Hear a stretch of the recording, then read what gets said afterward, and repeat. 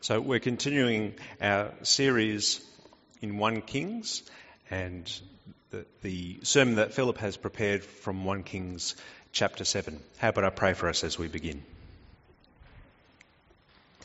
Heavenly Father, we thank you for your word. We thank you for the way it instructs us. Help me to read it and share it clearly and faithfully, and help us all to be shaped by it. In Jesus' name, Amen. So far in our studies in the life of Solomon, from these chapters in 1 Kings, we have noted the many good gifts that God showered and bestowed upon the king. These gifts were, of course, gifts of grace from God to Solomon. And if we noted them, we would come up with a list like this: family, a godly heritage, co-workers and supporters, marriage, riches, peace on all sides, and bucket loads of riches. We should not take these gifts of God to Solomon for granted. He earned none of them. They are all gifts of a loving and kind God to him. Good gifts. Gifts that showed Solomon how dearly he was loved by God, and gifts that were designed to draw Solomon's heart to the Lord. Now, the same truth applies to us, doesn't it? Throughout all of life, we share in many of the good gifts of God. We may not have the riches that Solomon did, or the opportunity to rule as Solomon did, but we still know the reality of the gifts he has given us. And these gifts that he has given to us are manifold: family, marriage, health, wealth, certainly comparatively speaking, position and work. These are all his gifts, and none of them are evil in and of themselves, but good.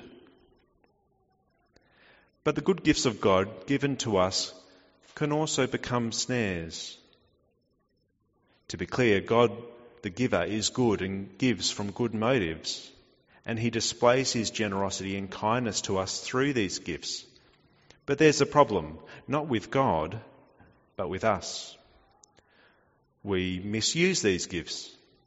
We abuse these gifts. We take something good like marriage and we can turn it into something that brings harm to another. We can take skills God has given us, productive work to help others, and we can instead use it to crush others and promote ourselves. We can take what God gives us in terms of wealth and turn it into an idol that we worship and serve, something that draws us away from God and not toward him. And how true was all this in the life of Solomon? Good gifts became snares.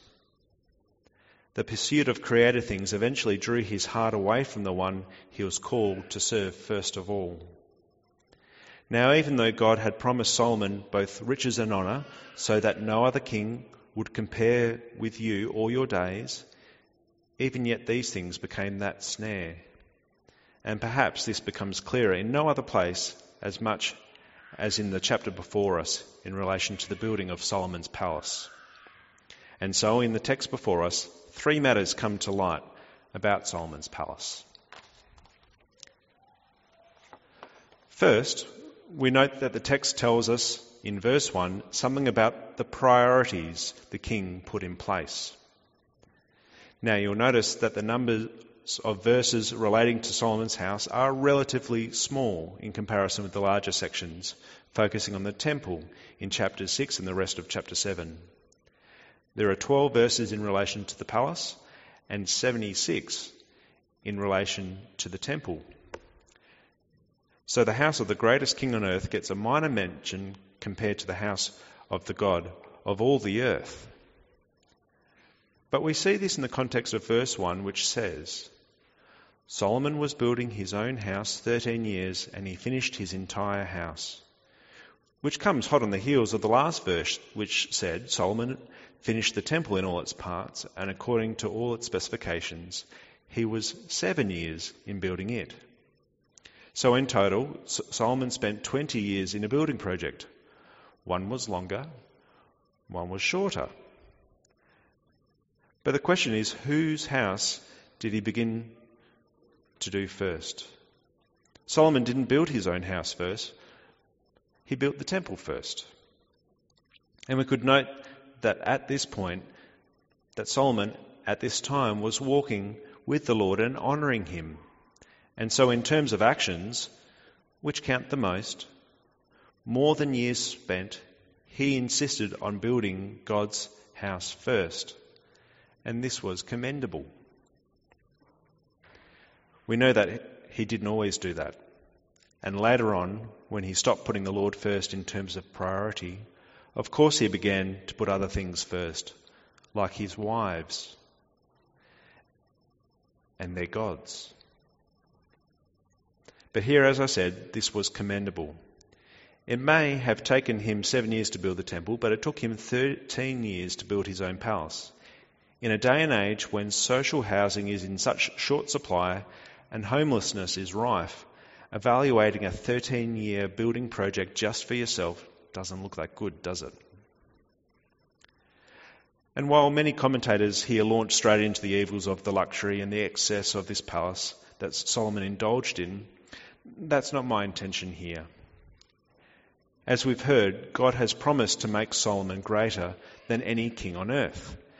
And this promise came to him in a day when God manifested his glory through the earthly glory of Israel and big temples, victory in battle, bumper crops, prosperous kings, and large palaces, with the language of blessing that would be a witness to the nations around them of the God they served. These blessings were never intended as a condoning of greed and overindulgence, but were intended to point to life under God who blesses his people abundantly. Some might say here, but as you look at the details of Solomon's palace, it's clear that it was bigger than the temple. Is this an indication that Solomon's priorities were wrong? Well, not necessarily.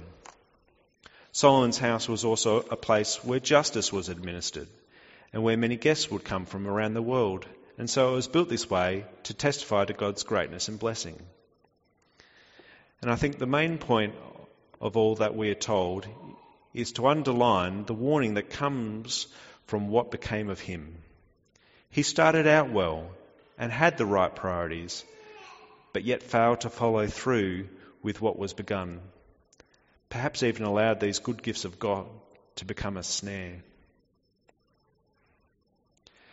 Now, God most certainly warned his people of this. In Deuteronomy chapter 8, verses 7 to 14, which ends with this warning that when they take up residence in the land God was giving them and they become settled and prosperous, that they should not forget the Lord who redeemed them. See, soft pleasures can very well harden the heart. Prosperity is one thing people want, but it can so easily become a trap for the unwary. Priorities matter, and they become so important. In Matthew chapter 6, Jesus reinforced this aspect, telling us that the God whom we love and serve feeds the birds and clothes the lilies of the field. And so then we ought not be anxious about our needs, but, he says, seek first the kingdom of God and his righteousness, and he'll take care of everything else. Now, when Jesus says seek first the kingdom of God, he doesn't mean as the first out of many, as if we could have a whole host of priorities and God just happens to be the first one of them. No, Jesus means first as in first and only, the only one. The first priority in that sense, which we see in Solomon, who puts God's house and honour before his own, setting a pattern and challenging us to do similarly. Without wanting to lay it on too thick, let's remember that this applies at least in 3 ways. Certainly your giving to God, challenging whether you give him the first fruits of your hard-earned or maybe the small change. It applies also to time, whether you devote that to God above all others and being with his people, is that of vital importance? It also applies to your service of others, remembering that our love for God is measured by no other test than the way you love others. These questions challenge us toward gospel-centred thinking and gospel-centred priorities and gospel-centred living. These are things we should not easily push aside, but sit with them and think over them and respond to God's overwhelming and abundant grace. Secondly, the text tells us of the buildings the king put in place. In verses 2 to 6 and 8 to 12, you might be under the impression that Solomon's palace was just one big building, but it seems as if it was composed of a number of buildings. And the text tells us that these buildings and the materials out of which they were constructed. The description of the palace we are given shows us that there were 6 main parts to it, and we can imagine these 6 parts as 2 blocks, each block divided into 3. In the rectangular block furthest away from the temple was a complex made up of 3 halls. One was the house of the forest of Lebanon, which is described in verses 2 to 5, about 45 metres by 25 metres. It was called a forest for all the cedar beams in it, with the walls covered in cedar wood panelling, with opposing windows to let in light. In the middle was the hall of pillars, which held the entrance to the palace complex, as we see in verse 6. This was a reception area for visitors. Then to the east of that was Solomon's hall of the throne, where he sat to execute justice, as we see in verse 7. All 3 of these halls had a public use and were not the private quarters of the king. Sandwiched in between the temple complex and the public buildings was the palace complex. This once again was a rectangle about the size of the first hall mentioned, and in it were 3 main parts. From left to right, there was the palace of Pharaoh's daughter, then Solomon's palace, and then a court, as we see in verses 8 to 9. Special mention is made in 9 to 12 of the cut stone used. The blocks were about 4 to 5 metres and were very expensive materials to build with. These stones were quarried, cut with saws, transported and manoeuvred into place all through the palace, reminding us that God takes us as raw material and works on us to fit us together into his house, a dwelling place for his Spirit, one that might reflect something of his splendour and glory and of the transforming power of the gospel of his grace. Thirdly, the text tells us of the throne the king put in place. Now, all through this series, Philip has stopped at the places Solomon points us to King Jesus, who was to come. And this is another one here. You'll note in verse 7, it describes that part of Solomon's palace called the Hall of the Throne, the very place where Solomon would sit on a daily basis and distribute justice for God's people. It is significant that the place where alongside the temple of the God of all the earth is this place where the king would sit to administer wise justice for his people. So you have this picture, God's chosen king being in God's chosen place, on his throne, rendering true justice. And there you have the heart of many prophecies concerning the Messiah. For example, Isaiah chapter 11 verses 1 to 5. There shall come forth a shoot from the stump of Jesse, and a branch from his roots shall bear fruit. And the Spirit of the Lord shall rest upon him, the Spirit of wisdom and understanding, the Spirit of counsel and might, the Spirit of knowledge and the fear of the Lord. And his delight shall be in the fear of the Lord. He shall not judge by what his eyes see, or decide disputes by what his ears hear. But with righteousness he shall judge the poor and decide with equity for the meek of the earth.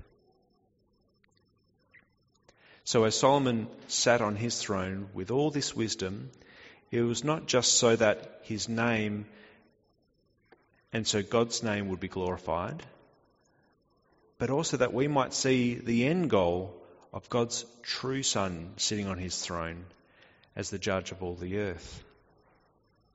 Now we shouldn't forget that this was a theme that the apostles were not ashamed to teach. Paul, in Acts chapter 17, in his sermon to the people of Athens, made it clear that God has given us clear warning of this judgment by rising Jesus from the dead.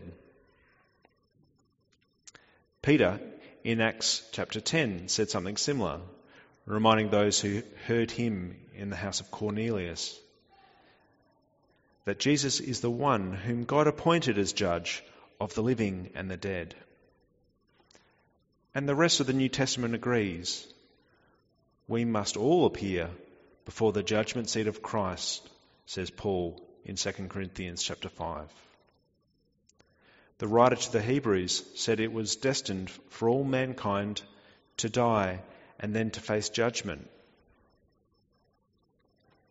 Years ago, Philip read a letter written to the Herald Sun psychologist who answered questions from readers. The reader wrote something to the effect of whether his fear of being judged by God was rational, and if so, should he do anything about it? The psychologist wrote back something to the effect of, no, such fears were irrational because it was only the God of the Old Testament who was interested in judging, while the God of the New Testament was a God of love and mercy to all.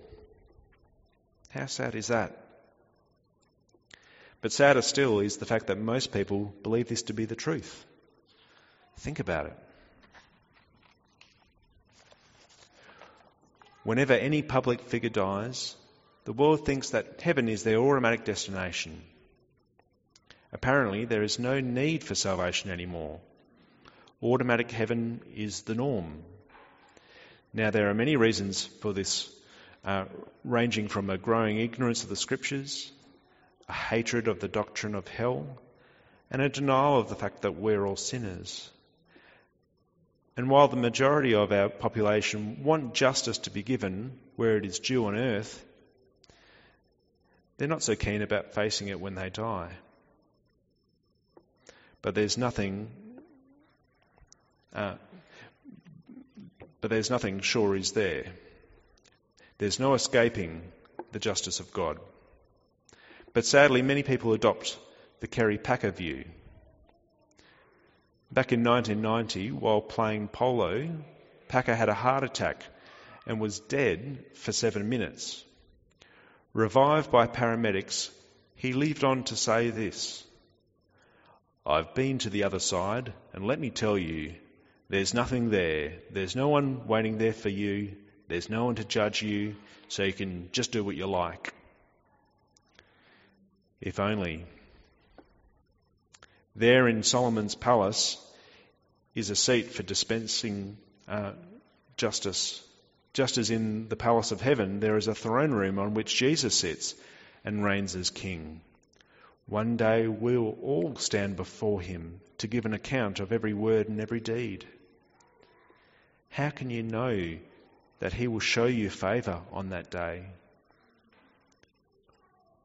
Well, friends, this is the good news of the gospel, isn't it? The good news of salvation. The good news of one who was condemned in your place, that you might not be condemned. One who paid your debt, that your bankruptcy before God might be cancelled out. One who suffered the wrath of God in all its fullness for you, so that you might be spared from facing any of it. So we have the situation, unthinkable in our courts, where the judge not only finds you and I, the accused, guilty as charged, but also pays the fine, takes the rap, does the time out of sheer and irresistible grace, freely bestowed upon those who come to Jesus for salvation, received by an action so simple as asking, and yet so profound as to involve heart, mind, and will, submitting our whole being to Him as Saviour and as Lord.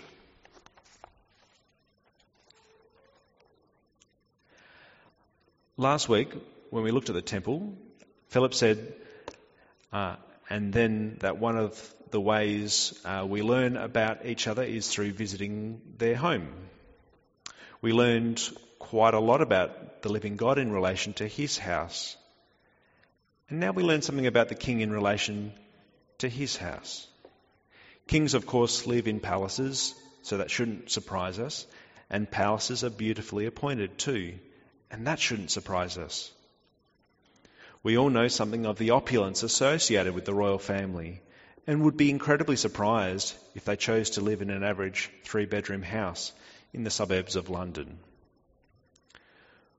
But what should surprise even more then is that the King of Kings came to live among us. He had nowhere to lay his head. There was no royal palace hall for Mary and her baby. There was no well-appointed and luxurious beds and lounges. Neither were there attendants to do his bidding. There was no throne for him to sit upon. He came as the lowest of the low. He came in such a way so that no one could say, well, he didn't come for me. Or, he came only for those with riches and power. Not so. Jesus himself said, foxes have holes and birds of the air have nests, but the Son of Man has nowhere to lay his head.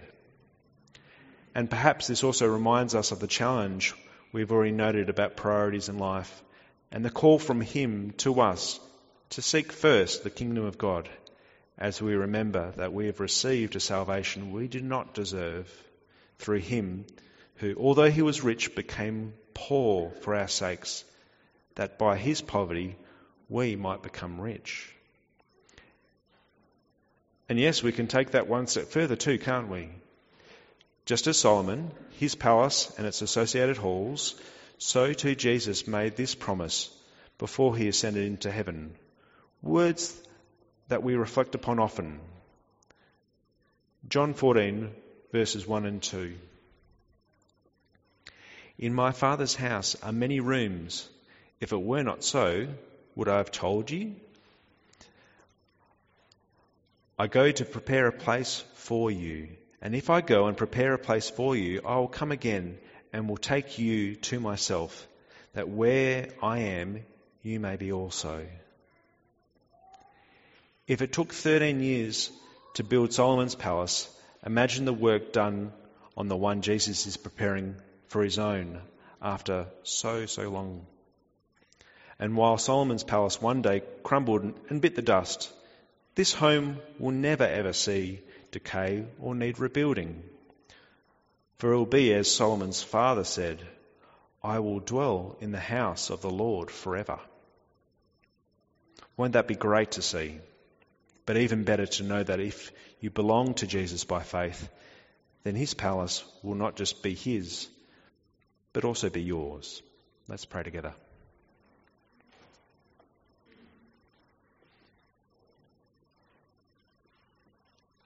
Heavenly Father, we thank you for your goodness shown to us. Just as it was shown to Solomon, you give many things beyond what we deserve. Help us to receive them with thanksgiving, but more than that, to give glory to you and to recognise you as the one who gives so freely. We pray that we might have gospel-centred priorities, recognising that what Jesus did at the cross, how he died and rose again for us, shapes what we do.